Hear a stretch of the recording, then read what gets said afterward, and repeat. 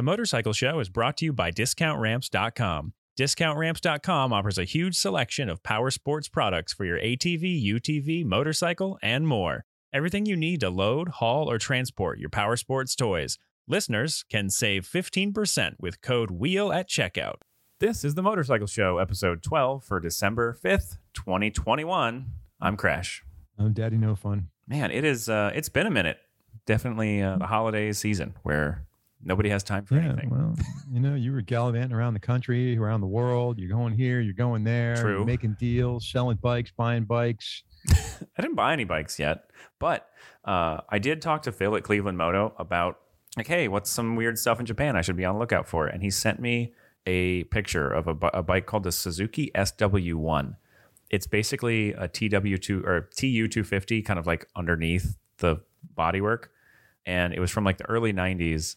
It looks like it's got like leg shields like a scooter does. And it has this sort of like Art Deco sort of 50s-ish something, like, very curvy bodywork. Interesting. I told him it looked like a PC800 and a Suzuki like TU had a baby. And then that baby went back to the 1950s. Like it's really like odd looking. And I was like, I'm looking at it right now. Yeah. I told him I kind of want one now that I've seen it. And he said, if you find one, I'll buy it. Just bring it home when you come back from Japan. So like, all right, noted. This thing is butt ugly, man. It's right up your alley. I do love ugly bikes. This is like, it's like a PCH. Yeah. Yeah. It's got like the sort of extra built-in side, whatever. Yeah, I know. It's weird looking. It's like a cream. It looks color. more like a scooter than anything. Does. It really does. It's like but it's not a step through. It has like a regular motorcycle tank and the engine's in the regular motorcycle place. Yeah. I mean, it definitely looks like, Flash Gordon-ish. Uh-huh. I have no idea where you put the gas in it either, because it has a frunk. Like it has a little tank. Yeah, maybe under the seat, I'm imagining. I guess so. I'm sure I could. I see the little front trunk thing. Mm-hmm. I don't know what it is. I don't know what it is about it. And they only seem to be in one color, which is this like cream thing. It has built-in. The taillights are built into the back end of it in like a very 57 Chevy kind of way. Looks like they only made it in 92. Yeah.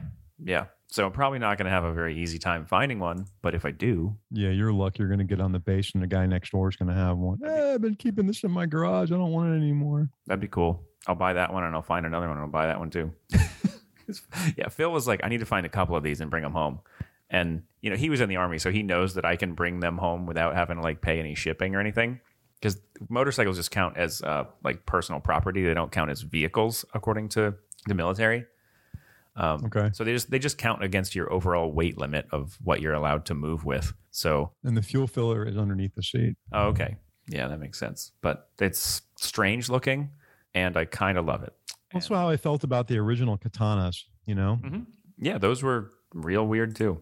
Real weird looking. Kind of front fairing was angular and avant-garde, and the lines on the seat and the tank and everything were kind of different. And I just thought, man, this is the coolest thing. And it was one of those things you either loved it or hated it. I just noticed this thing has passenger floorboards. Yeah, I saw that. I found. Well, it's got a long seat. Right. Yeah. But I saw a top-down picture of it, and it has like these crash bars that come out around the back end of it, and the floorboards are like inset from that. I gotta find one of these just to see what it looks like in real life. It looks like a pain in the ass to I work tell you on. what, it's bigger than I thought it was. Yeah. It's full motorcycle size. Yeah, no, I mean, but bigger than a 200. Like this thing is pretty large. There's a picture of a guy sitting on one that's from a YouTube channel. Mm-hmm. Now, keep in mind, this could be. It looks Maybe like he's a tiny man, but it looks like from Asia or something. But still, it's not a small motorcycle. No, it's full size for sure. And yeah, I mean, Japanese, all over Southeast Asia, they're all about some small displacement bikes. So I'm not surprised. Well, it's not. It's not a bad thing. Small displacement motorcycles are great. Yeah, I rode. I rode a 500cc motorcycle around the track the other day all day, and it was a blast. I never got over like 85 miles an hour. And so we should talk about that in a minute. I know we've got an interview to play. Yeah. Once we finish discussing the just utter bat shittery that is this Suzuki SW1, which I'm torn between showing, like, having the episode image be a picture of this thing or a picture of me at the track. I could just put both up. I guess it's not. Can we like Photoshop this under you at the track day? That's possible, probably, but I don't know that I want to do that much work. But it's I would ride the hell out of this on the track. That'd be hilarious. So there's something else that comes up when I search for this called the Aramaki Chimera 1957. Have you seen this crazy looking thing? Looking it up right now. It looks like a rocket ship. Ooh. Right? I have seen one of these before. I think I've seen one in person. Maybe they have one in the San Diego Motorsports Museum or Auto Museum, whatever it is it's called, or somewhere else. I've seen one of these in a museum somewhere. The Aramaki Chimera. Mm-hmm. Chimera. Weird. 175 cc's. Chimera is a mythical creature that's a combination of like a lion and a snake and like a bat or something. I gotta tell you, I always thought it was pronounced Chimera, and I've got like my studio soft boxes or that brand. I'm pretty sure it's pronounced Chimera. You're probably right. I'm sure it is. My pronunciation's horrible. I just found an SW1 in red. Ooh. I wonder if that's an original color. No, I think somebody painted it because it's a black to red fade. But it's got a red upholstered seat on it. And here's a yellow one with red seats. That thing is cool. And here's a silver one. They're so weird looking. It's funny because I looked up Suzuki SW1 and then there's a picture of a Katana that also came up when I looked it up. But clearly not the same thing. No. So anyway, this is a thing that I'm interested in possibly finding. It looks like they're fairly rare, so finding one for decent money might be very hard. But I'm gonna look probably. What are we talking about in price range? I have no idea, to be honest. Oh, so you don't even know. Mm-mm. You could get there and they could be like 20 billion yen. Yeah, exactly. Right. Which would be 35 cents. 20 billion yen. You just lob off 2 zeros and you're pretty close. So it would be like $200 million. Oh, okay. I just remember when I was a kid and we went to Italy and they were still on the lira. Uh-huh. You know, it was like $1 was like 1,000,000 lira. Right. Yeah. And I had like a 5 lira piece, you know, like a coin. I'm like, what is this worth? Like nothing. Just. Yeah. When I was in Vietnam, their currency is called the dong. It's pronounced, it's spelled like dong, which is fun, but it's pronounced kind of like dom. It'll be 12 dongs, please. Right. So their one dom was like 0.00004 cents or something. Yeah. Or dollars or something. It was intense. It was a lot. A huge difference. Like you could be really, really baller in Vietnam for very little money. Yeah. Well, Italy, before they went to the Euro, Italy was like that, you know? Yeah. So now I'm like, we're going to Portugal this month. Oh, fun. Where at? Yeah. Just Lisbon. We're just going to go to one place. That's it. Nice. And we only have like 5 days. So, but I was thinking about the money over there. Then I realized it's on the euro, and the euro's a little bit stronger than the dollar. So it's going to kind of suck. It's like $1.35 for €1. Right. That's about what it was when I was over there. Yeah. I was hoping it was going to be the other way around, like Canadian money. So I would getting my money's worth. Yeah. Make out a little bit. So yeah, that's the goal right now. Present goal is to go to Japan and find a Suzuki SW1, regardless of where it is, and then bring it home. Who knows what'll happen, but that's current goals for Japan. Car wise, I don't know. I'm going to go get a car. I might just do the whole on base, buy a $200 shit box from somebody who's checking out and then drive that and not worry about it. When you do that, is it already done with all the crap you got to have done? Well, you're not bringing anything over, so anything you buy over there anyway is Japanese legal. So. Exactly. Yeah. Right. There's sort of like a parking lot full of cars that are like for sale whenever anybody's getting ready to transfer. Okay. And it's like I show up, I buy this car for $500 from somebody, and then when I leave, I sell it for $500 to the next guy, and that's happened 15 times already. So this car's been just lurking around on base for 1,000,000 years. Right. Do they? I'm surprised they don't have like a pool car between guys, like like 4 or 5 dudes on the same car, and you just use it when you need it. Yeah, I mean, we don't all. I won't live on base, so. Oh, that's true. I forgot. Yeah, I'll be out in town. I'm not. I won't. Yeah. So like, I'm not really I kind of have to live off base because of my status as a single person who's no longer a super junior person. Because like the really junior personnel live in the barracks, and then people with families, for the most part, live in the family housing that's on base. Right. But I'm neither of those, so I kind of have to live off base, which That's works cool. out because I don't really want to live on base. Right. The base isn't very close to anything. Stupid question. Do the homes there have garages? Or like the Off base, not usually. okay. So the odds of having a garage is very slim. I kind of at the moment I'm kind of hoping to find like a high rise situation that has like a parking garage. But Gotcha. I don't know if they do that there. Like I know that they have high rises, but I don't know what the parking situation is like. So we will figure that out.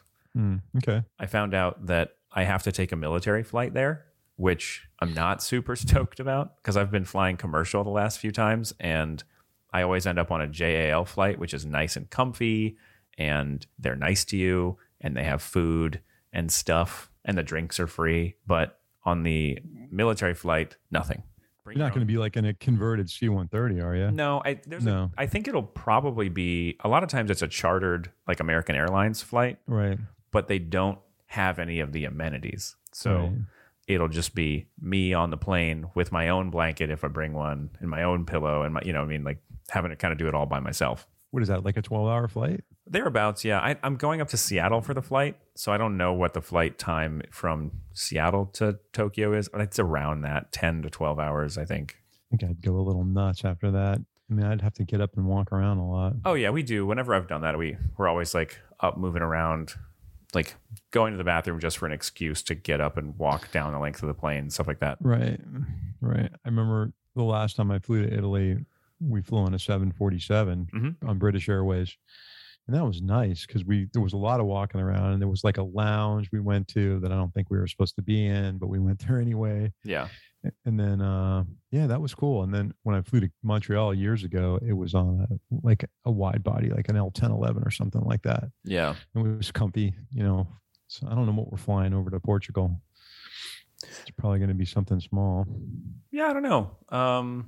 That's a good question. Well, like from Florida to LA, I think is 6 hours, right? Yeah, something like that. And Marcy flies in an Airbus A319, which is like not big. No. It's small, like 145 passengers. Yeah. There's not a lot of room to move around in that.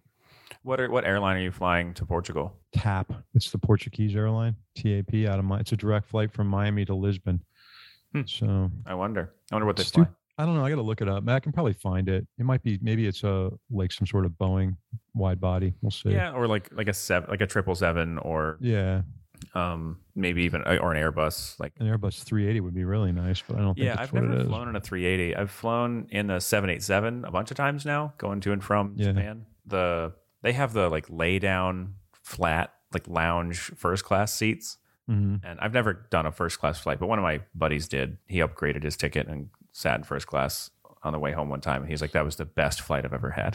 So good. I watched a video on YouTube of a guy flying Emirates Air in one of their first class cabins that was like these pods, kind of. Yeah. Like you sit in a pod, sort of. Yeah, that's the dream. The 787 that's one of their standard configurations. Is these little pods that you chill out in. Yeah, and he had like a killer gourmet meal and stuff. It was really wild. Hot towels, slippers, a robe. I'm like, Jesus, this is and not concierge service. But Air Emirates has. I wouldn't, if I had to guess who has the best first class, that I wouldn't be surprised if it's them, because all the people in Dubai and everything with way too damn much money. Right. So. They're like, even their staff flies first class on another airline, right. Yeah. Yeah. No, the guy was saying something like the ticket was like 10 grand or some kind of crap like that. I was like, wow. Right. So I'm not going to bitch. Our ticket's like $200 because we just pay the tax. Right. And that's it. Yeah. That's a nice deal. Yeah. So motorcycle things that I have done. Everything I've done lately has involved my friend Don, who lives up in LA, and me. In fact, on the interview, so at the end of this little long intro, there's an interview that I did with a man named Brady Walker, who's the organizer of Classic Track Day. We had a great time talking. Brady's been on the show before, also instigated by Don, pretty much. And we talked a lot about Don during the interview too. But Don is my friend who gets me involved in motorcycle stuff in LA area. And he wanted to come down and do a ride around these, like, sort of like, there's some mountains just east of San Diego that the riding is really good. And so he and a couple friends came down, and then me and another local San Diego guy all got together. I rented a 2018 V-Strom 1000. And to be honest, I never felt like I was missing much from my KTM because one of the people on the trip was on a sidecar. So we weren't going fast anywhere anyway. And that thing was super smooth. Like I was accidentally going 100 miles an hour down the interstate when I was going over to meet them because I was in such like a nice comfy bubble from the wind that I was like, oh shit, I'm going too fast. I need to slow down. I've always had a theory that bike is the most underrated motorcycle, even from the very beginning, from when they first started selling them. Because I had the first year model DL 1000. Yeah, it was great. I had zero complaints. Adjustable windshield. I only missed cruise control. That was the only thing that I wanted to have but didn't have. Right. Do the new ones have it? I don't think they do. I don't know. I think you can probably get. I think you can get cruise control on the new ones. The new ones have like an IMU and like it's got like TFT displayed too. I think on the new one. You know, and this is the thing. If you don't have a big budget, like you're looking at, and I don't mean a hardcore off-road adventure bike. You know, I'm not talking about that. I'm talking about just a do-it-all.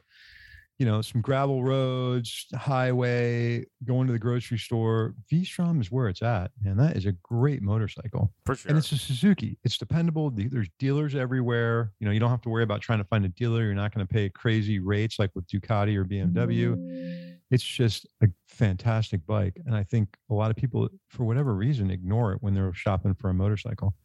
Right. But yeah. I'm trying to. I kind of wish that Suzuki made that configuration of motorcycle in a more of a like gold wingish type bike, like a touring bike. Well, they did make one years ago and I can't remember what it was called. They had a kind of a full dresser tour bike, but to build that in like a, you know, like an instead of like an RS version, maybe of the V-Strom, it'd be pretty neat, I think. So yes, the new version, the V-Strom 1050 does have cruise control. Okay, good. What are they MSRPing at? It would be cool if, there it is. $13,399. Yeah, not bad. Yeah, very capable bike. You know, the regular base model does not have spoke wheels if that matters to you, but there's many other versions. There's the 1050 and then there's the 1050 XT Adventure, which has, you know, the boxes and all that sort of stuff. And that's $16,999 for the Adventure, which has all the things: traction control, cruise control, wire, metal cases, handguards, spoke wheels. Good looking bike too. Like, I mean, they fixed the goofiness in the front. I hate that. The 2018 that I rode, ugly, terrible looking. That was that Woody Woodpecker look that they had. The beak. Yeah, the current one has a very like sharp, like pointed beak that, you know, lines up with the top line of the tank very well, and I think looks really good. Yeah, and if you're a fan of the Suzuki racing colors, you can get it in Suzuki yellow, which is pretty neat. They've never offered it like that before. Yeah, the one that I had was the one that I rode was like a high vis yellow. Yeah, it was definitely ugly, but I didn't have to look at it while I was riding it. So, no. The same guy that I rented the bike from actually has like a whole fleet of bikes on Riders Share and Twisted Road. And so we had this whole big conversation because I had been renting bikes with both of those services for a long time. And he was like, yeah, I noticed this is your first time actually riding someone else's bike. I was like, yeah, I've never needed to do it because I always had a bike or two to use until now. And he had an Aprilia RS 660, which I'm a little bit tempted to go just rent for a day.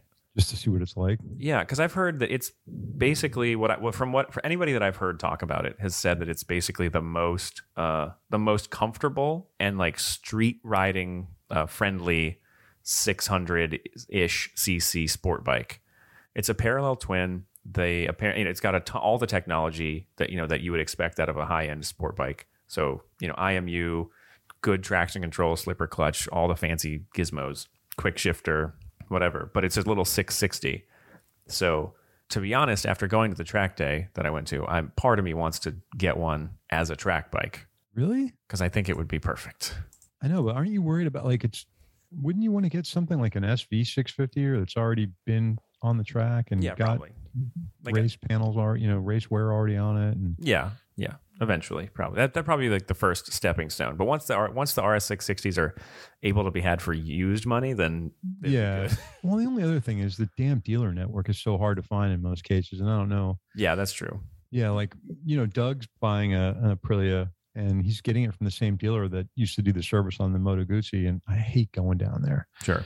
It's in the heart of Miami. There's no back door to this place. So it's like in a little strip shop, and they got to put a ramp out the front door to try to get bikes in. There's nowhere to park. You're on a busy street. Mm-hmm. It's like, it would be as if you were going into like Manhattan, to a bike dealer. Yeah.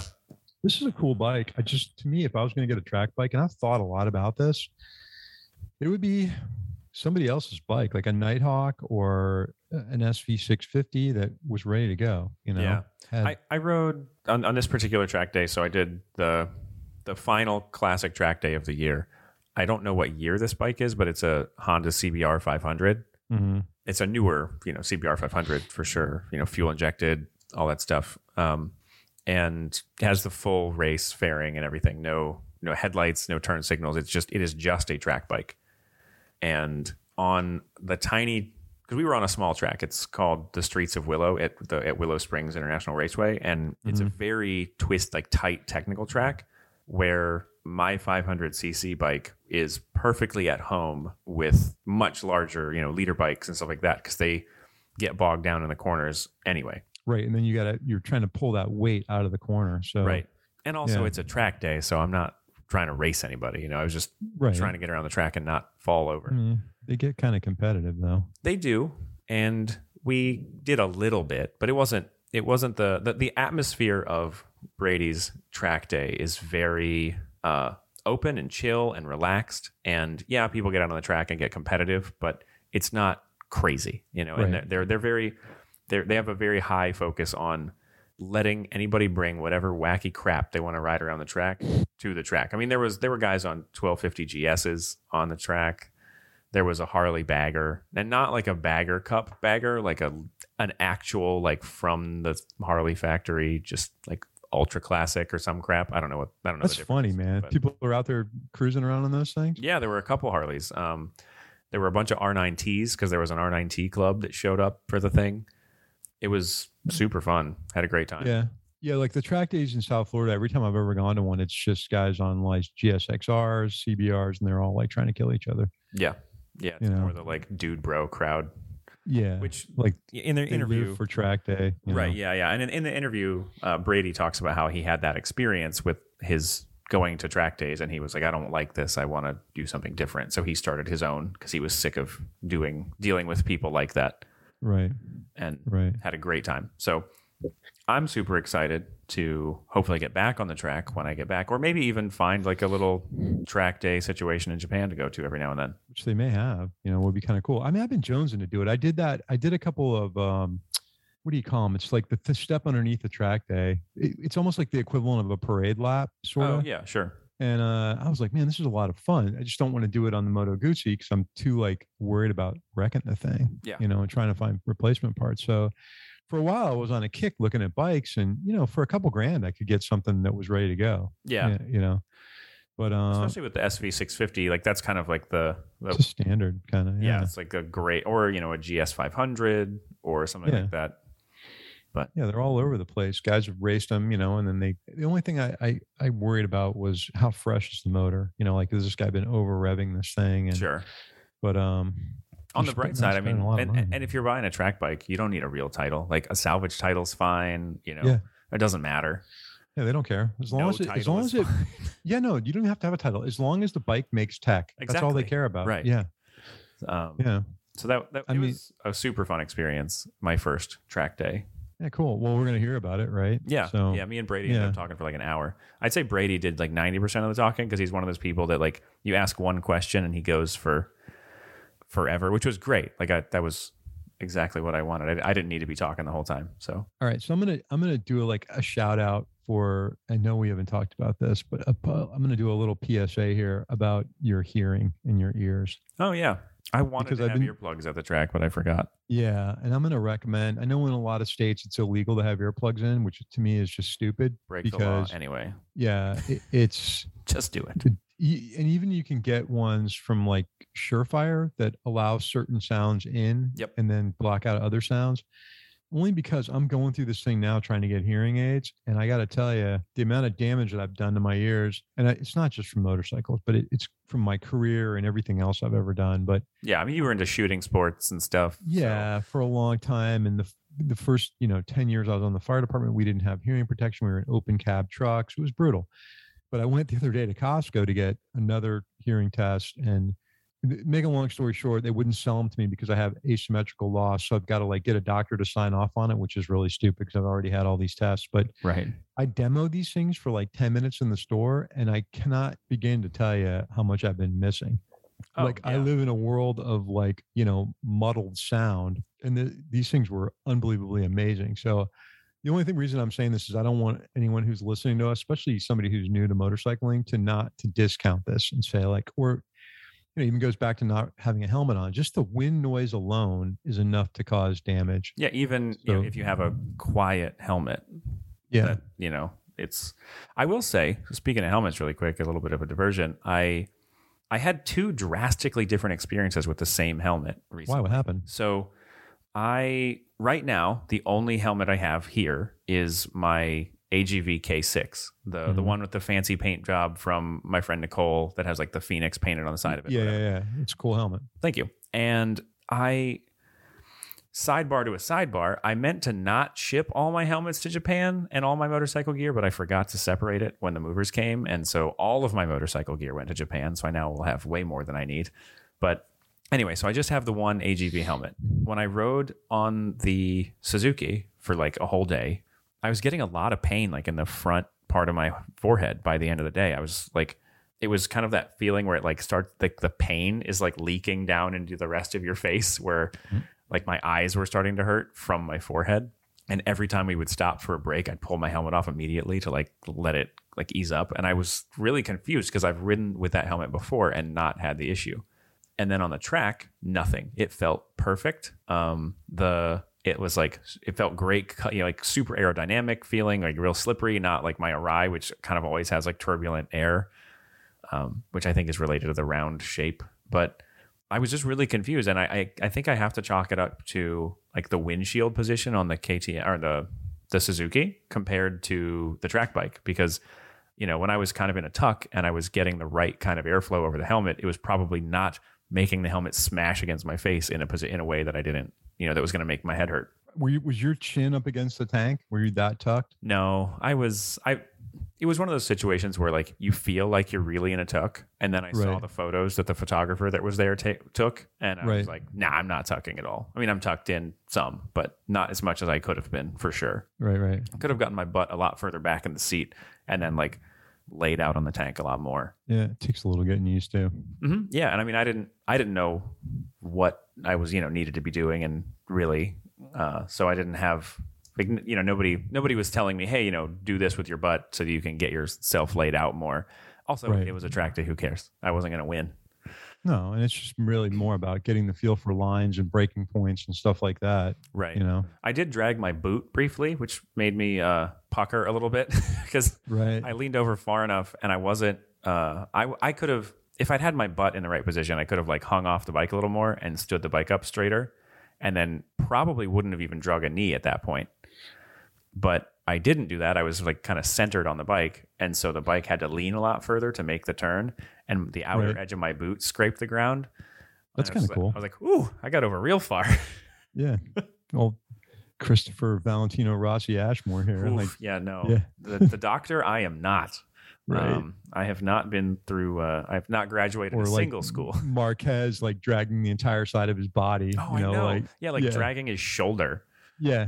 It's almost the bike. It's almost like he's got invisible little training wheels underneath the bike, holding it up as he's going through a corner. Yeah, because he's just fully laying on the ground. No, it's incredible. And when Marquez first made that series MotoGP, the Premier Series, I was like, man, I'm not a fan of this guy. I don't like him. And then the more I watched the guy race, the more I was like, oh, this guy's great. Yeah. Like, yeah.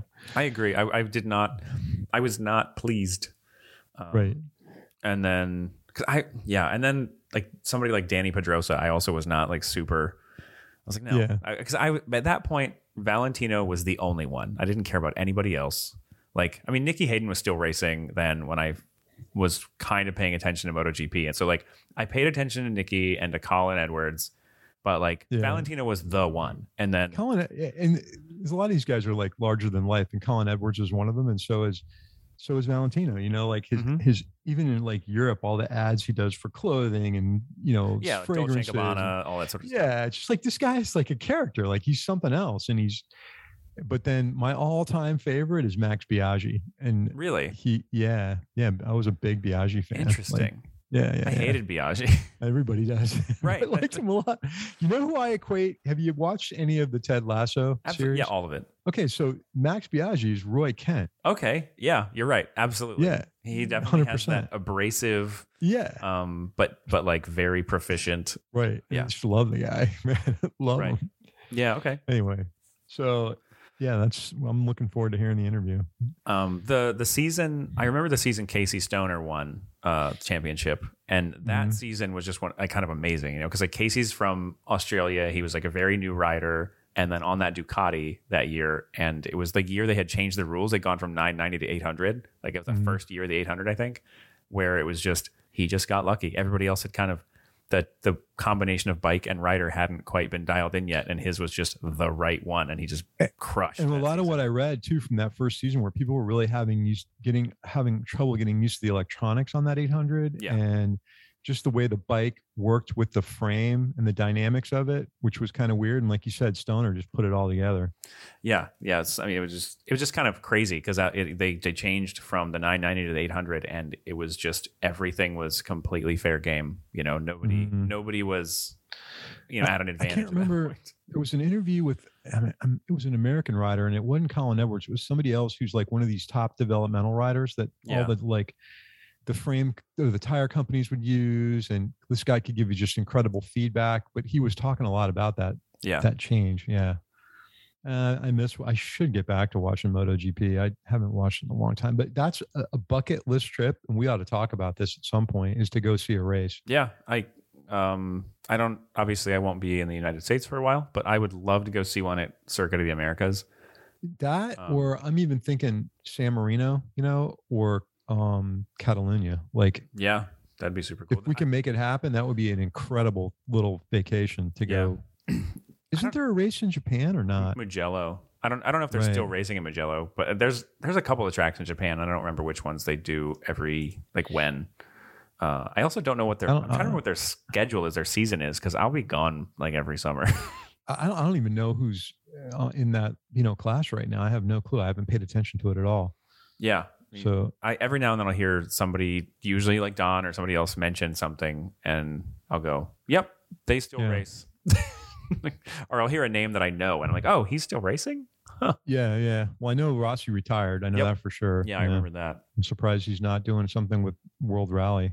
Because I know that he might own part of a team, I thought, or maybe get involved with a team in the Dakar. So yeah. So. Yeah, I think that's about all the motorcycle stuff I have to talk about that I did that you're not gonna then hear me talk about again at the track. Mine's pretty uneventful. I'm still on the search for the next bike. I'm definitely going to sell the KTM once I get it fixed. I still can't figure out. I went over there the other day and tried to mess around with it and cannot get it to start because of the brake switch issue. So I need to take it over to the local guy, but for sure. Yeah, I keep looking at YouTube videos and talked to Christy Farrell the other day, who used to be with Motorific. She's hot on a wants to get a Multistrada. That I'm not going to go down that Ducati road. I want to get something different. So what it may still be an electric bike. Oh yeah. Maybe a Zero. I think the Pan America's out of the running. I'm just underwhelmed by it. I don't really care. So, really, the Motorcycle Relief Project that does the, therapy motorcycle ride things for veterans and first responders and stuff, They had a guy recently come on the first Pan America showed up because you can bring your own bike if you want. Right. So they had a guy come on a Pan America. It did not survive. Really? Yeah, I don't know what happened. I just saw posting in like the Facebook group we have that was like, hey, somebody showed up on their first Pan America. And then like the next day they're like, and it's on the truck. I would love to have that guy on for an interview. Yeah. I mean, I would like to get any owner on that's got a Pan America just to talk about it. Well, I can definitely find him. So find him and let's talk about it. Yeah, I can get him. You might not want to talk about it, but we want to talk about it. So. Yeah. Well, hopefully he learned some good tips for relaxing during his therapy motorcycle ride and had a good-natured reaction to his Pan America taking a crap. It didn't look like wrecked or anything. It just looked like something broke. Let's be honest. That can happen to anybody. Yeah, 100%. Yeah, right. Okay, but I'm still interested to hear what the guy thinks about the bike in general. Yeah. All right. Okay. Well, ready for the interview. All right. Get out and ride if you have something to ride, which I don't, but you should get out and ride. I can't right now. I don't have anything to ride except a bicycle. All right. See ya. Bye. All right, everybody. Crash here with Brady from Ramming Speed. How are you? Doing great, Christopher. How are you doing? I'm good. Like really, really good. Lots of preparations for the move to Japan are done, which you and I were just discussing a little bit, and some of the hiccups also involved, but mostly really good. And we had you on a while ago. It seems like friggin' a couple of years ago. Yeah, it was like pre-COVID. Right, it was. And COVID has completely messed up my concept of time. Like, in the one hand, it feels like it just happened, like we just recorded, but then it also feels like it was 10 years ago. Well, that could be a good thing or a bad thing. I love talking to people that I don't see for years, and we just pick up where we left off like it was yesterday. So that's right. I've got lots of relationships like that. So yeah. So the last time you were on, we talked about the classic track day that you organize, the days that you organize, and just this past Sunday, I got to participate in one of those thanks to our mutual friend Don. Yeah, Don's a good guy. He's a very, very good guy. I don't think I would have done half of the LA area motorcycle stuff that I have done without Don. He is an instigator, and he is just like I can't say anything else besides he's just a really nice guy. I love hanging out with Don. There's no bullshit at all, and we just laugh and laugh and laugh. And he does get out there, and I don't know what he does with his life, but it seems like all the hip events he'll end up being there. And I know that if I run solo to some event, which I haven't been doing in years, I can always find Don and post up against the wall somewhere and laugh at everyone. Absolutely. So what is Classic Track Day for the uninitiated? All right. Classic Track Day is a track day event, real live road racing. We have done flat track before, but it's more of a road race thing, not even racing. It's a track day. So essentially, when people think of track days, they think of modern inline four high displacement water cooled bikes. And that's what 99% of people run at most track days. Yeah, your R1s, your Gixxer 1000s. Take your pick. There's a lot of big, fast, very spectacular, awesome 150 plus horsepower machines that are out there. And there's a lot of people that will run with the medium and small displacement bikes too that are modern.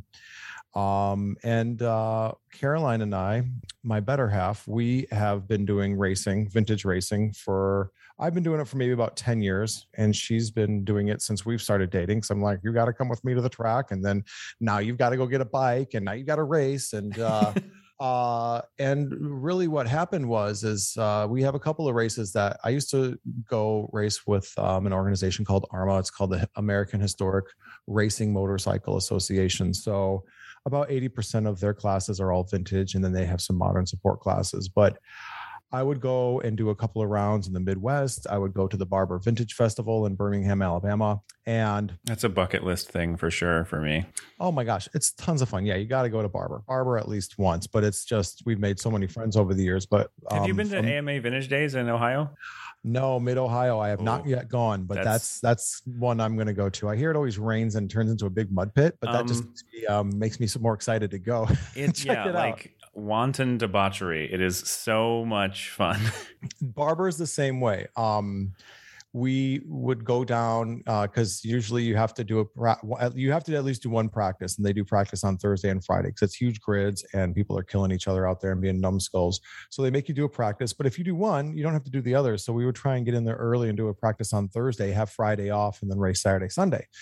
And we would go down to the swap meet because it's just acres and acres of cool stuff. And we met some moonshiners from Tennessee that restore small mini bikes, mostly Z's. I mean, the nice stuff that he's got for sale is $6,000-$7,000, and he's got just about everything, and they're total nerds, just weird as hell. But we met them, and they're like, "Would you like some moonshine?" And I'm like, with Caroline, because they're all over Caroline. I'm sort of the background because they don't want to talk to me. You know, Caroline's a tall drink of water. So I'm just like, go get the moonshine.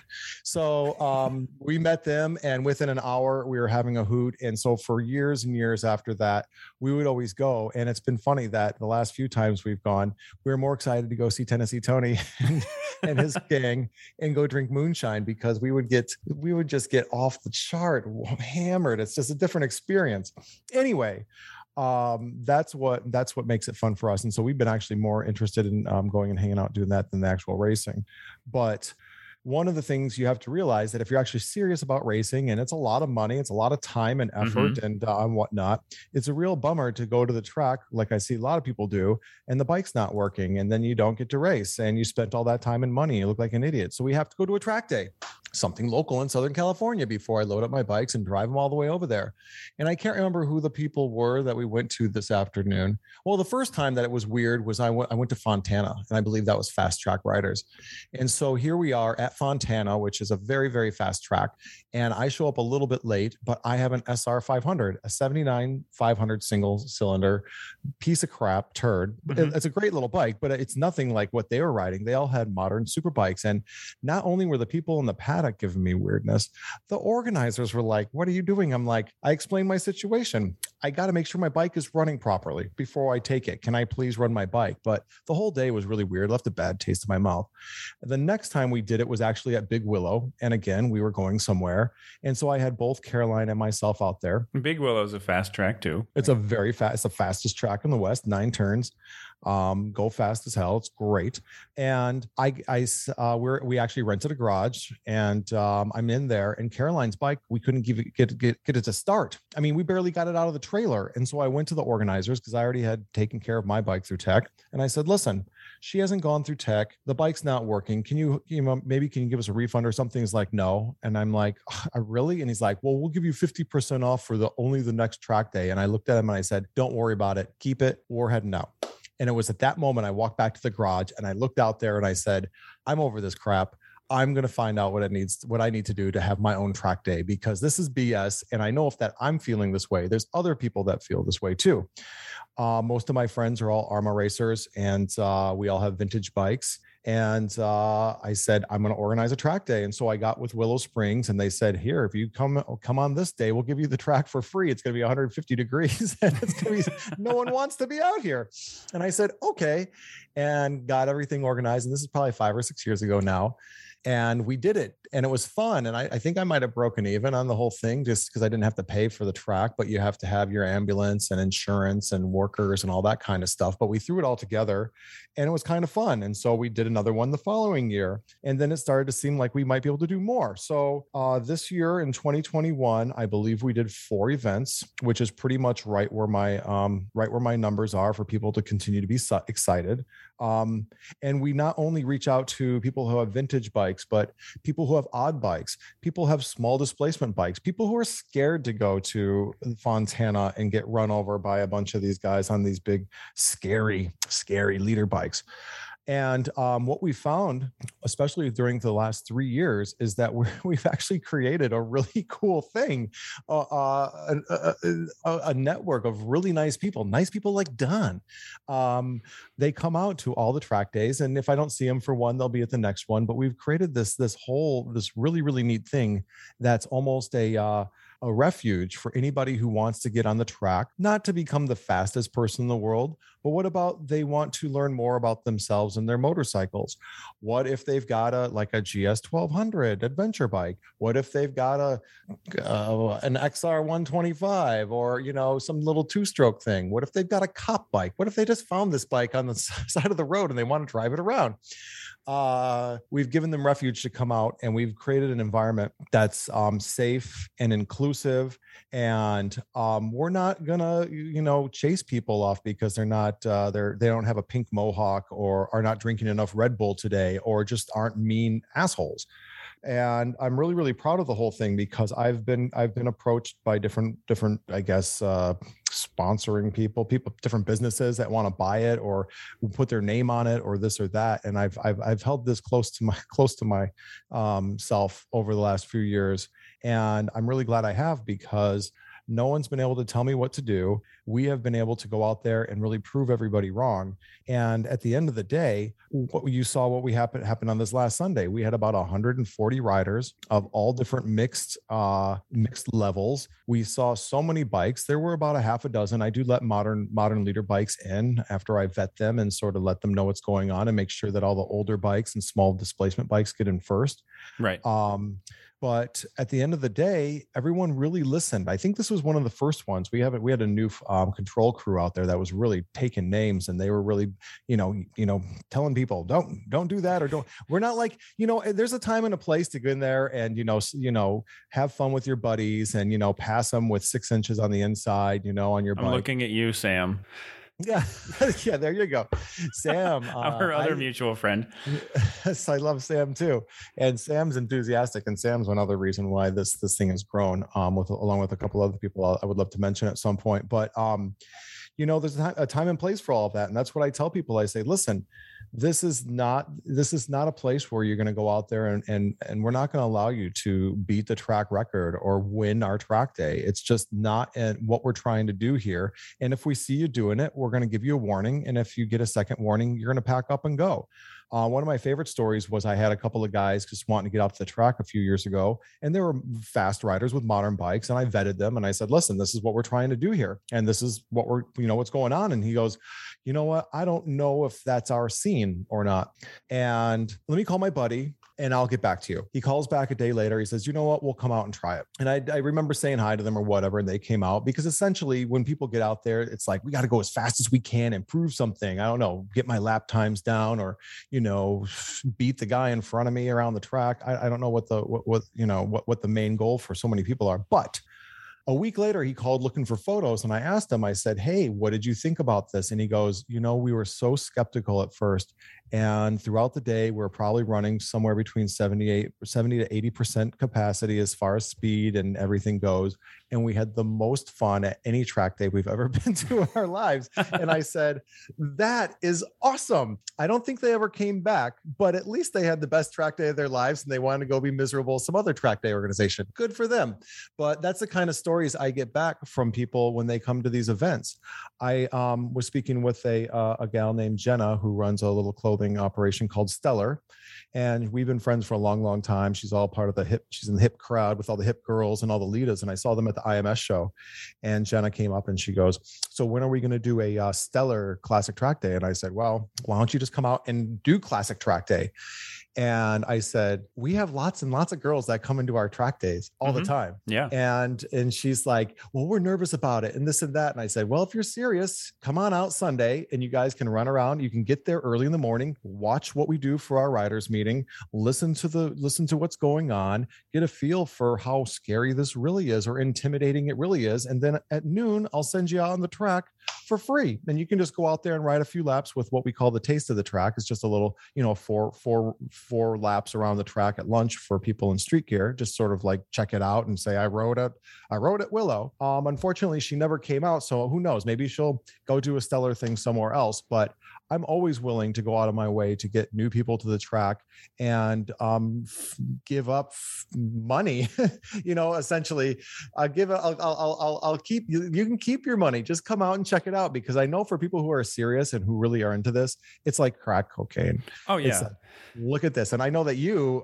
came up to me after the track day and I couldn't wipe that grin off of your face. Yeah. And this was my first track day ever. What did you think about all of it? What did you come away with, and or your reaction to what I'm saying? Yeah, so I had never really thought about what another track day organization might be like until you started talking about what they're like, and I was like, oh yeah, that totally makes sense. Like, because I know what the average, sport bike rider is kind of like, and I mean, I'm not saying there's anything wrong with that individual, but that sort of like, Red Bull fueled bro culture sort of situation, which I probably would have had fun if I had gone to a more traditional track day, but I had no ability to argue with this track day. The price was great. I didn't have to bring a bike because Don let me borrow his bike. Nice. Alpinestars let me borrow their leathers. So I was like, okay, there's basically no barrier to entry here. I just got to drive to the track and everything. Give me a couple bucks. Everything will be provided for you. Yeah. And so if only you had so many friends like that. I know, it was amazing. And then we did do everything. Yeah, the first lap, I'll say I was nervous. The first lap, the only track I've ever been around before was I think it's Adams Motorsports Park, the go-kart track. Okay. For SoCal Supermoto, which I'll tell you, in contrast, the vibe at SoCal Supermoto is much more like stuff each other in the corners, but it's very fun. But yeah, so classic track day, get out on Streets of Willow on this CBR 500R, and I don't really ride sport bikes much, so I'm not super used to that position. This was the first time I had ridden that motorcycle over like 20 miles an hour, so just following along behind Don the first way around. And it was after like 2 laps, I was in. It's like, okay, can I do this all day until I die? Like, yes, you can. Yeah, it was phenomenal. And the vibe with everybody else there, it was, like you said, super inclusive and welcoming. There were some really old, wacky looking motorcycles out there that it was almost like you'd kind of come around them on the track and like, hold on a minute, let me slow down and take a look at this thing. Like, wow, you're driving that around the track. You are not keeping that in a museum. That is amazing.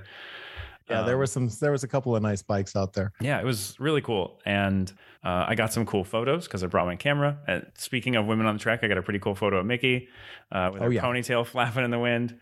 She's awesome. Yeah. I thought it was a super great experience. I could not recommend Classic Track Day more. Like I appreciate that. And I feel the same way about all of that. And I think that one of the reasons is it's successful is because I'm not just focusing on the bikes and feeding ego. Like, the biggest thing is I say, leave the ego at home. And now I don't have to explain it too more because I've aligned with some really great people, but it really is about the people. When I was racing back in the day, it's been a little while for me to go out with Arma, but I was traveling doing 6-7 races a year, if not more, all over the country doing this. And I would always say, I wonder, am I doing this more for the racing or more for the camaraderie? Because I couldn't wait to get done with my race and grab a beer and go talk with everyone and be like, that was so cool. Right. Having a good time and having fun with it. But because of who we are and because of, I had already been in the motorcycle world for long before Classic Track Day started here in Southern California.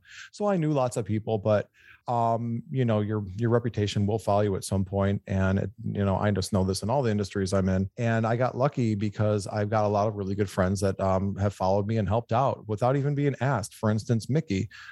She was dating my buddy Jeff, who was part of the VVMC, and I don't even know who this girl is. And she's like, I'm coming out and I'm riding. And I saw Jeff. I remember now. I saw Jeff at the track. I'm like, what are you doing here? He's like, oh, I'm here with my girlfriend. I'm like, huh? I said, are you riding? And he goes, no. I brought my little Yamaha to tool around to the pits, but she's gonna ride. And I was like, what?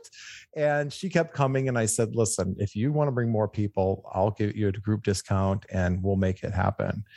Same thing with the Pasadena Motorcycle Club. They bring out half a dozen of their members regularly. We had the R9T owners group or whatever this time.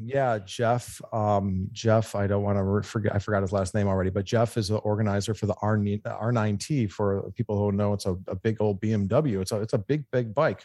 But they brought up over a dozen people. They love it at the streets. Everyone's a little bit wary of Big Willow because that's you're getting well over 100 miles an hour in the turns and the straights. If you're on a fast bike, you're going very, very fast. But I would have had no chance at keeping up with Don on Big Willow. No. Like on Streets of Willow, I could catch Don at the end of the track because we have all these tight little turns, and I was on the little 500, so I could just like squeeze up behind him. And then the second we got to the start finish straight, he's just gone. Yeah. Well, that's how it is at most track days. Even at the leader track days, you see people going out there and they're, really looking like idiots in the corners. But as soon as they get the bike somehow righted and just open up that throttle so fast, and that's where it's a little bit more difficult. Like we can really manage it at the streets because the amount of corners and turns really levels the playing field for the bikes. But I was riding Caroline's CB350. I thought she was going to make it and she didn't come, but she has a little CB350. It's a 1971. Mm-hmm. And I was passing people on every bike, just dicing through the field. And as soon as we get around to the straight, I'd have boom, boom, boom, boom, boom. And then I'd be like, all right, I'll see you guys in a couple turns, again. But that's what makes it great. Whereas at Big Willow, it's like big, big, big speed. And then on the straightaway, it's really, really big speed. We still have a great group of people that come out for that, but we don't have as much of the overall larger support. But it's these people that enjoy it, like Sam Bendall, mm-hmm. Mickey really have been helping. I am not good at social media. I mean, I can go on there and act like I know what I'm doing or what. I just don't have the desire to be near my phone. I wish I could. I think if I could do it off of my iMac, which I know how to, I still won't do it. But for people, what I'm going to call an influencer like Mickey and Sam, I haven't even asked them. I said, Mickey's offered to help me with social media, but I'm like, I don't even have to. You guys are already doing everything for me because you're loving what's happening and you don't even need me to tell you. So that really helps me a lot because at the end of the day, I used to do events where I needed 5,000 to 10,000 people to come. When I was doing Venice Vintage, I need 5,000 or 7,000 or 8,000 people there. I know friends who run the Sierra Stakeout or the Babes Ride Out. We're talking thousands of people. At the end of the day, I really only need 100. So if we can find that top 100 and then maybe throw a few more on for the cherry on the top of the ice cream there, having 120, 130 people come out that are just awesome in every ways. We had the youngest person that was there on Sunday was 15. And I bet you the oldest riding on the track was well into their 70s. Oh yeah, absolutely. And it's just a hoot. And if you keep it light and keep it fun, and really, one of the other things that we're getting into with these people that may not be from the vintage racing world that I'm so familiar with, but let's just call it these youngsters from Los Angeles. A lot of people might call them hipsters or whatnot, but they don't have any bad habits. So when we bring them into the riders meeting at the beginning of the day and we tell them this is how things are running and this is the rules and this is how things go. If you don't want to be here, leave. They are nervous. They don't want to get in trouble. They don't want to get yelled at versus all of these other guys who have been doing it for a long time. They are like, I can do this. I'll do what the fuck I want. Yell at them, be like, wah, wah, wah, wah, wah. We didn't have we had one small crash with a guy on a modern bike. And the rest of the day, if anyone did anything simple, our control people brought him in and said, hey, I see what you're doing. Just keep it cool, or don't do that, or blah, blah, blah. And everyone just got in line and had a great time. And I've been on the road for 6 months with a whole bunch of stuff, working for the IMS, family in the hospital, and Sunday I was like, I really, really hope Sunday goes well because it's the end of the road. I'm finally done. I'm finally back in LA, and the turnout was great. Financially, it was great. The weather was great. And then I've been talking to people like you all week who have just been really excited about it. So we're going to do, we'll do 4 more events next year, and we're going to add a little twist to it. Yeah, you guys have a new fun thing, not just track day for the average schmo. You've got a little racing action planned. Well, first of all, none of us are average schmoes. First of all, we all got out there and we found it. That's true. And we all have our odd bikes and we got out there and did it. We're not being driven by ego or some not sort of reward. Not a kooky track day then. a kooky race event. Yes, exactly. So For 25 years now, ARMA has come to Southern California and raced at Big Willow, and without any warning, they took it off the schedule for next year. And as soon as that, I get their emails. I'm part of their organization. And as soon as it came out, I said, they're not coming back to Willow Springs. Got on the phone to Willow real quick and I said, hey, have you talked to them at all? And they're like, we've tried, but no one's responded to us. And I said, well, they just released the schedule and they're not coming back. And they said, oh, wow. All right, great. Well, we'll sell it to somebody else. I said, me. So they said, no problem. So getting a good date at Willow Springs that's consistent is really a big deal. And that's the same thing with any track. If I were to move right now to some place like Buttonwillow, Chuckwalla, Thunderhill, they give you the dregs, either a Wednesday or the super hot summer months. And I put in my dues with Willow over the years, but I still don't get any kind of prime spots. I'm lucky enough to pick up a couple of weekends, and that's why we only have so few dates.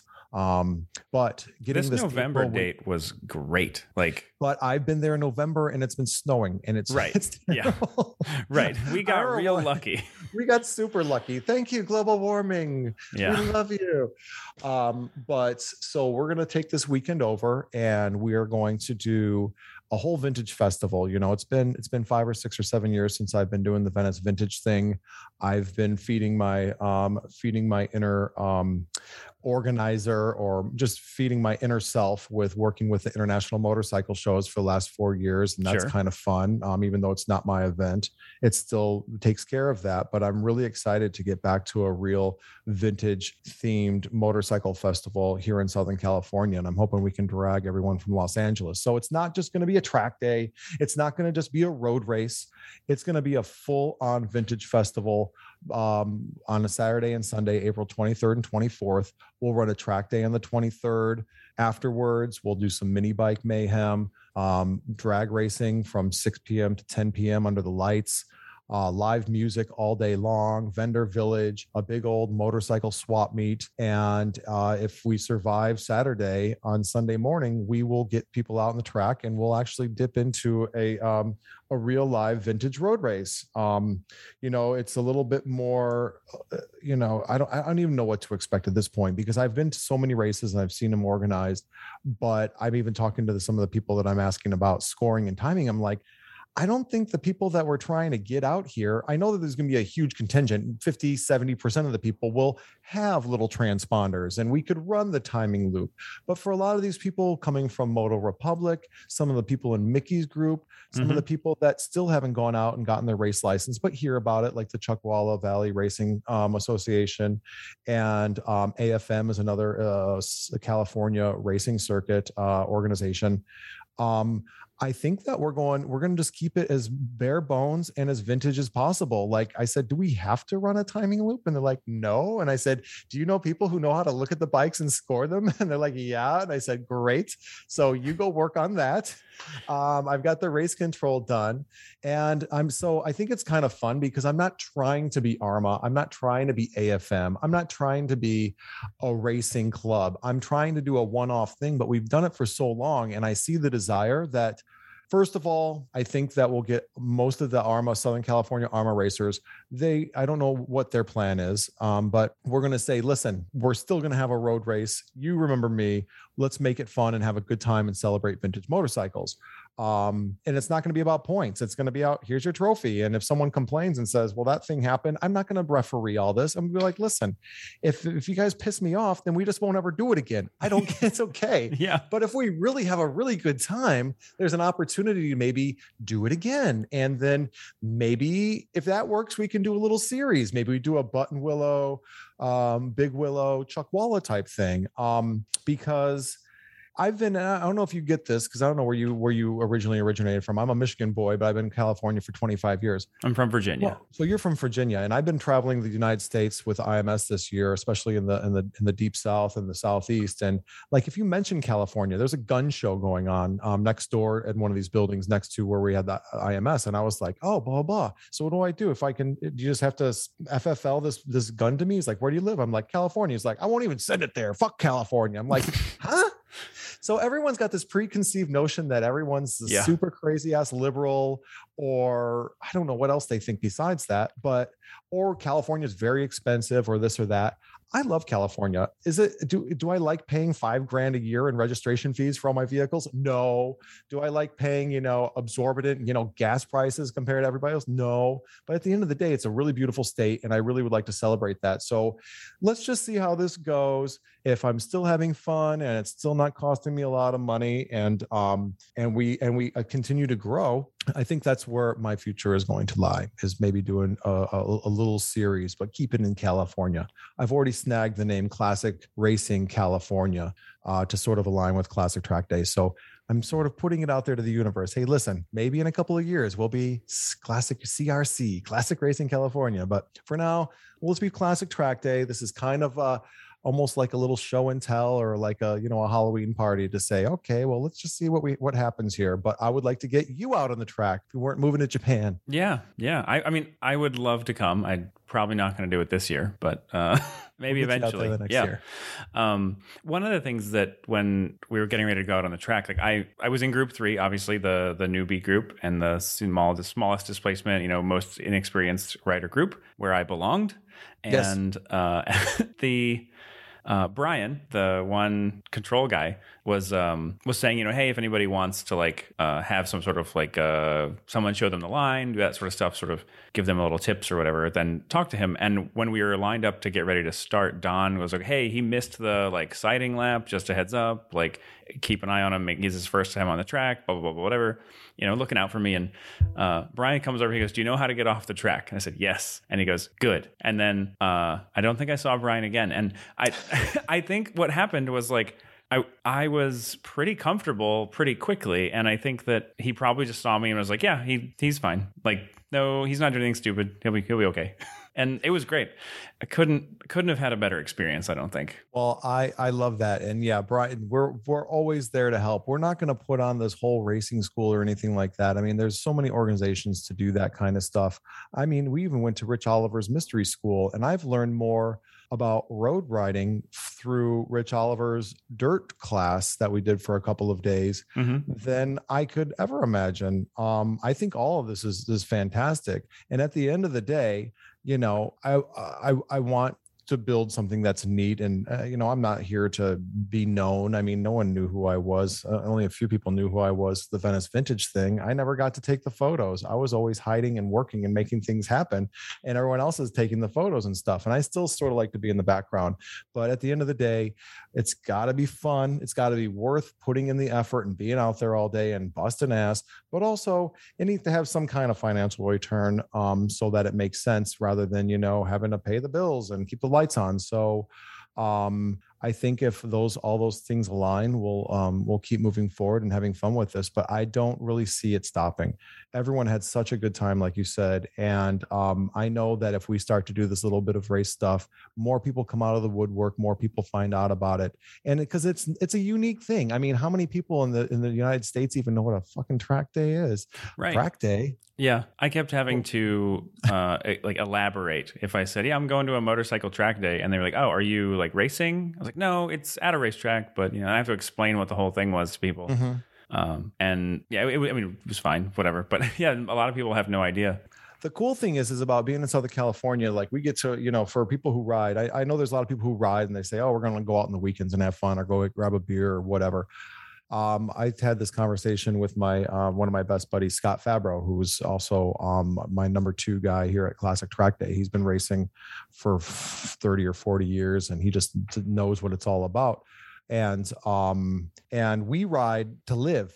It's not like, oh, it's raining out, I better take the car. It's like, shit, it's raining out, I better get out the rain gear, because I'm not going to sit in traffic with that. We have to split lanes and do all that. And one of the biggest things that if for any of your listeners out there who are thinking about this, or really at the end of the day, it's learning about yourself and your bike. And yes, you can go do that at the Angeles Crest or on the 110 here, or wherever you think you can, where maybe not many people are around. But when you're at the track, you can literally almost do anything you want. And if you fuck up, you hurt your bike, you might hurt yourself, but you're not going to get run over by a semi, for Christ's sake. Right. There's no oncoming traffic. everybody kind of knows what's up and is gonna try to avoid you. Like At their best, yeah. yeah, And for the most part. There's no cars. There's that. There's no cars on the track. That's the fun part. When I'm going so I live in Pasadena right now, and I worked at Fox in Century City. So I'm going, and during rush hour, I'd work nights, but when I work days, I'm going rush hour, literally door to door, stop traffic, back and forth. And the biggest thing that these track days has given me is the confidence to know and have the intuition ahead of time. I'll come down the 110, and I think I've got this 2003 R1, so it's a very, very fast bike, and I've got it set up so it's got the brakes and the suspension are really, really good. And then third of all is the acceleration is really, really good. But I've come into situations before where I believe where I almost got killed or ran into somebody, but I believe if I didn't have the skills that I learned on the track and just that knowledge of you're going to be okay, don't slam on the brakes, just ease into it, or oh boy, I'm going 80 miles an hour leaned over and traffic's completely stopped in 200 feet. What do you do? And for anybody who's on the fence about that, if you are a daily rider, there's nothing more important than going out and doing these track days a few times a year and brushing up on your skills, because you can push yourself to the limit and really learn things. And if you go over the edge, you're not going to die. Yeah, because there's runoff and there's like an ambulance and there's all this stuff. You may get hurt. Yeah. I've had people break arms before. At our track day, and break a collarbone and what have you. But at the end of the day, they came back and they're like, that was really important for me to learn about that. I won't do that. I won't do that again. Right. Yeah. And they got the chance to learn that mistake instead of, going off a cliff on a high like canyon road or whatever. My first modern bike, we'll call it, 'cause my first bike was a 68 Triumph TR6C, but my first, what we call a modern bike, was a 78 GS1000 Suzuki. And it was modern because it had disc brakes and electric start, but the rest of it might as well have been a boat anchor. And I had no fucking idea what I was doing. And it's a big, heavy bike, because I'm a big guy. I like a big bike. And I would go. Science had figured out how to make a motorcycle go fast at that point, but how to make it turn or slow down, they hadn't quite got that yet. Well, maybe if I actually did something, I probably paid $500 for the bike and didn't do shit to it. I mean, it was just a big old anchor. Maybe if I didn't looked at the suspension, or maybe actually looked if there were brake pads in the damn thing. But I would go out in the canyons with my friends that were much more experienced, and I almost lost it many times in the Santa Monica Mountains just because I'm keeping up with them. I know what I'm doing. Sure. And then my second modern bike was an FZ something or other. It was the R1, but it was the FZ, so it was more of the stand-up, but with the R1 engine. The FZ1? Something like that, back from 2001, 2002. Yeah. And I thought I was fucking Valentino Rossi, and I went up to Big Sur like the day after I got it. And I got right past Ragged Point, and I missed a turn or something, and I went right into the side of the hill, fucked the bike up, fucked myself up. If I had been only another mile down the road where that was not a hill there, it was nothing but, hundreds of feet down into the Pacific Ocean, I really think in my head, that's where I would have ended up. So I think that track days are very, very good for anybody. For anybody who just wants to fucking putt around and go get a cup of coffee and look cool in their cool outfit. And, if they don't like getting their things scuffed up, or who the fuck knows why people ride motorcycles, whatever. But for people who are really serious and really use it as a lifestyle because they've got to go to work tomorrow, or this is just the way it is, I could not recommend any track day to anybody. Just go and learn about your bike. And if they're assholes, find another one. There's a magazine who has been supporting me for a long time, the Ulrich family, Road Racing World. I think it's even got a longer name now, but it's Road Racing World and blah, blah, blah, blah, blah. And Road Racing World comes out every year. Michael Gugis, he's one of the riders too, and he's been with it for so long, and he was a big supporter for a long time. I don't think he rides anymore, but this magazine comes out and it tells you everything you need to know about going to a track day, from the night before, get hydrated, get sleep, to when you get there early, don't be a fucking dipshit, listen to what people say. Yeah. To every fucking track day organization in the country, the map where it is, and their schedule. And I don't know what time of year that always comes out, but it's just for anybody who's new, just grab it, go online, roadracingworld.com. They have great articles for most people who are really into road racing. So they're all about Moto America, all about MotoGP, all about, fast modern bikes. And they do some throwbacks to the vintage stuff and whatnot. But for anybody who wants to get on and they don't have the most awesome track day in the world to go to because they live in Maine, I'm sure there's good track days up there too. There's some good organizations up there, but go find a track day, take a couple of your buddies with you, grab your girlfriend, grab a cooler with some lunch, and just go make the most out of it. It's not a cheap endeavor, but it's worth every penny at the end of the day. And then going back to what you said about cool things, like I was able to get Alpine Stars on board, and I've known Heath and Alpine Stars. I've had a relationship with them for almost 15 years. They come out and they give leathers to new riders. They let them not give, but let them borrow them, so that there's no excuse. Leathers, boots, gloves, like the whole deal. I mean, that's a $3,000. The set that I've got right now with boots and gloves is somewhere between $3,000 and $4,000. My first set of leathers that I got to do my race license, I got off of Craigslist for $50. And I look like a moon man. Oh, it's so freaking hilarious. And I'm trying to get on this little bike to do the road test and everything. But I just think that it's a really good idea for anybody to do that if they're serious about riding. Agreed. Something that someone had always told me, or people that had gone to the track regularly always told me, was like, once you start riding on the track and having that kind of fun, your desire to like do that sort of thing on the street usually drops precipitously. No, it makes me go more. I mean, I'm sure there are exceptions to the rule, but or at least you start to, you get better for sure, but it's that opportunity to get all the adrenaline of a super hard canyon ride. Yeah. And 2% of the danger or the fear, Agreed. There are some guys that do all this Harley stuff. Two of my original we had Harleys at the track day. We did. And normally we have a lot more, but guess what's been happening the last couple of years is that other organizations are now taking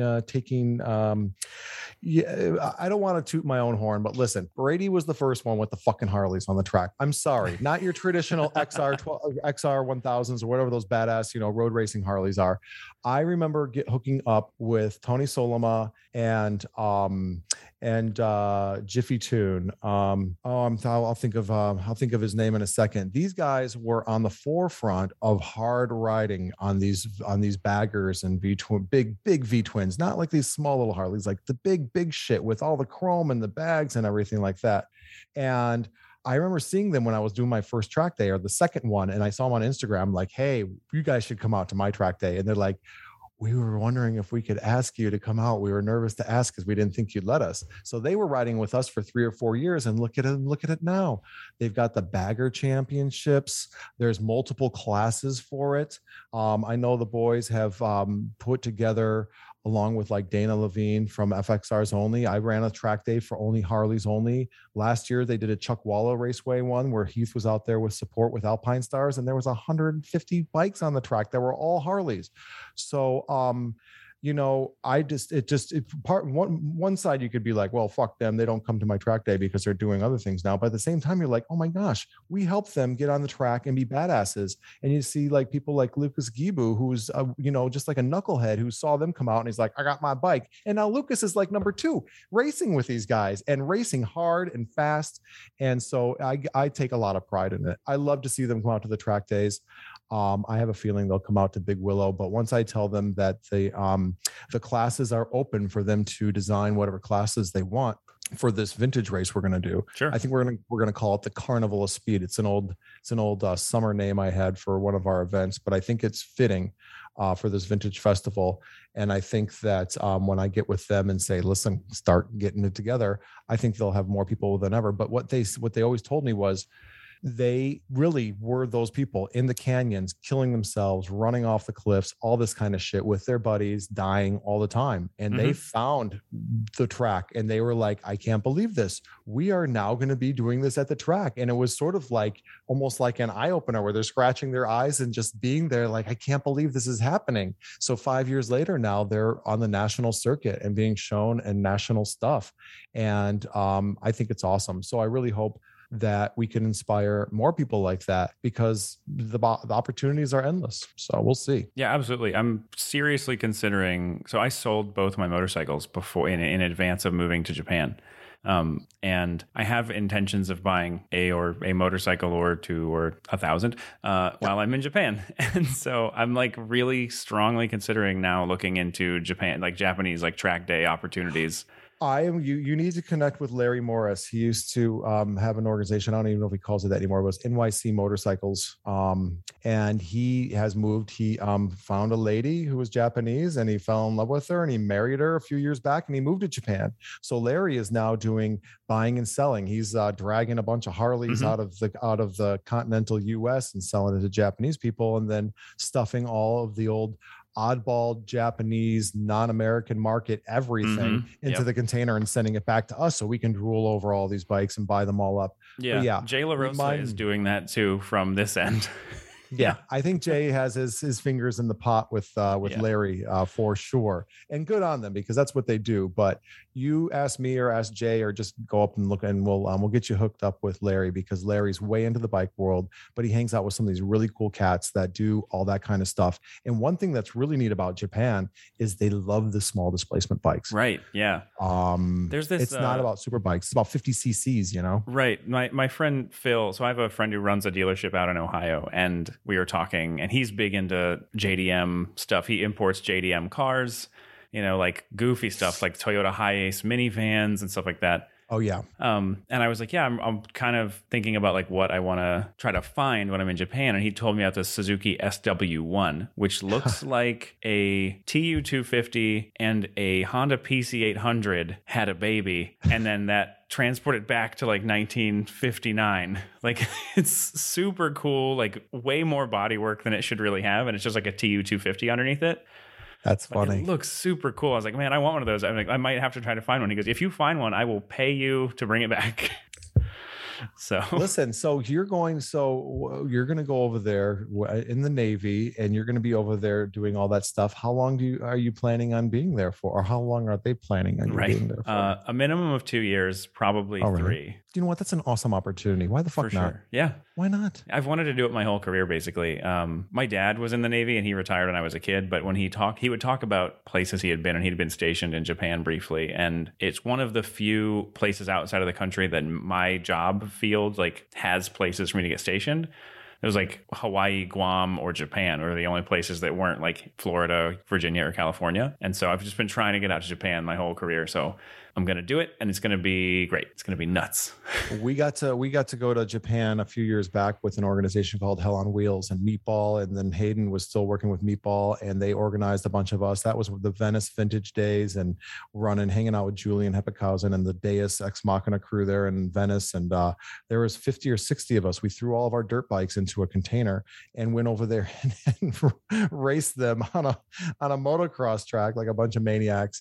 And I wish that I had gotten out to see more stuff, really get out of Tokyo. I mean, we were stuck in Tokyo for 4 or 5 days. And then by the time I was over, I was like, I don't want to leave. I don't want to be in the big city. I want to be out, and I want to go see those monkeys in the snow and the hot baths. I mean, that's where my fucking scene is. I really enjoy the culture, the respect of the Japanese people, just for everything, for everybody's personal. I mean, we got so much crap going on here with all of the political climate and everything else. And we're over in Japan, and we're a bunch of loud assholes. And I remember these little girls coming up to us while we're waiting at the train station. There's 20 or 30 of us just drunk and hooting and hollering. They go, shh, can you just maybe keep it down? Everyone, you guys are being a bunch of, they didn't say this, but they should have said, you guys are being a bunch of loud asshole fuckheads, shut the fuck up and let us have our peace. I love that. I can't wait to go back. And I'm thinking right now about where you're living, so I can come visit you for a long weekend. My doors will be open, sir.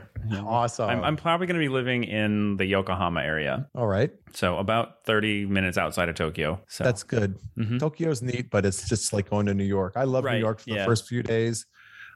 But I'm very sensitive G. I like it being peace and quiet. I like nature. But that being said, I got to go around to a couple of neat cities this year with IMS and Atlanta and Nashville, and so that kind of stuff is fun. But I bet you're going to have a ball, and you're going to learn excited. so much. Yeah, starting with Japanese, hopefully. Eek. Like how to speak All we know Japanese. is pon. I don't know what that means. Jusu. Do you know what jusu means? No. Juice. Oh, yeah. Jusu. Right. So one of the funniest things about, because I've been doing Japanese, to completely digress, I've been doing like Japanese lessons through an app that's like Duolingo. Okay. And they use 3 different character systems for their written language, which is nuts if you ask me, but whatever. That's how they want to do it. That's their life. They can live their lives. But Sure. all of the loan words that they've taken from other languages, for the most part, if you just pronounce it with a super cheesy, offensive Japanese accent, that's how they pronounce it.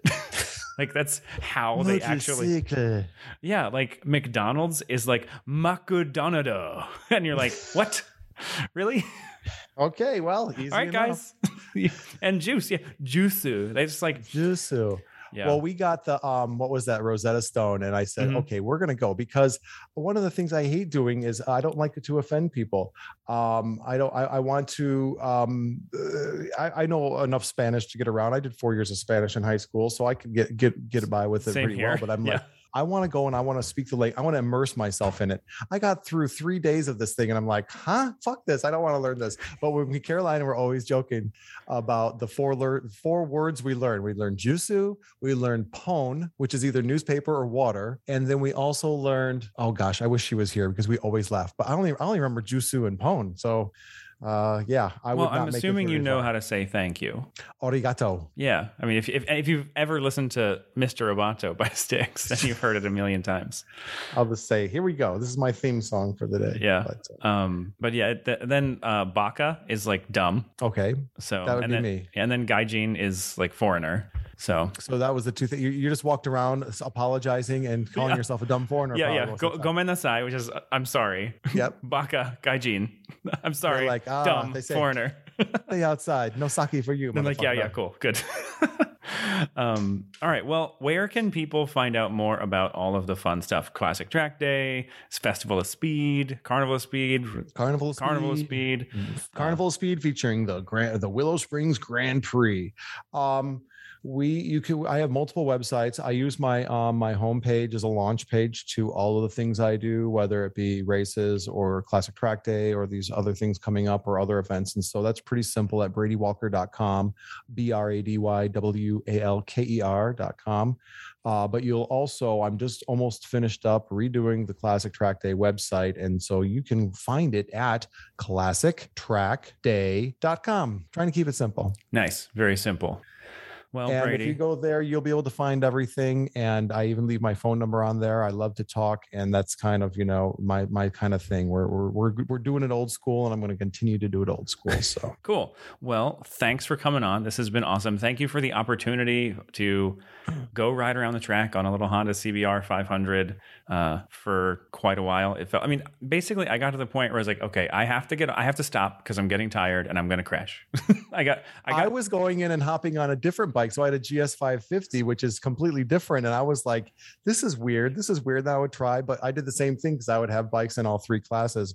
I mean, I can run any class. That's my fucking track day, but I was trying to be somewhat considerate, but I feel the same way you did. I was just like, one thing that I could tell you is that, especially with racing or track days, if you're going around and you say, you know what, this is the last lap. I'm feeling good. This is the last lap. But you decide not to do it and you do one more, that's when shit goes down. Exactly. So, Yeah. So this is feeling like this is my last lap. This is my last lap. Get the fuck off the track and get out of your motorcycle. Yep, that's exactly what I did. I had a very, very good session for like my 3rd or 4th session.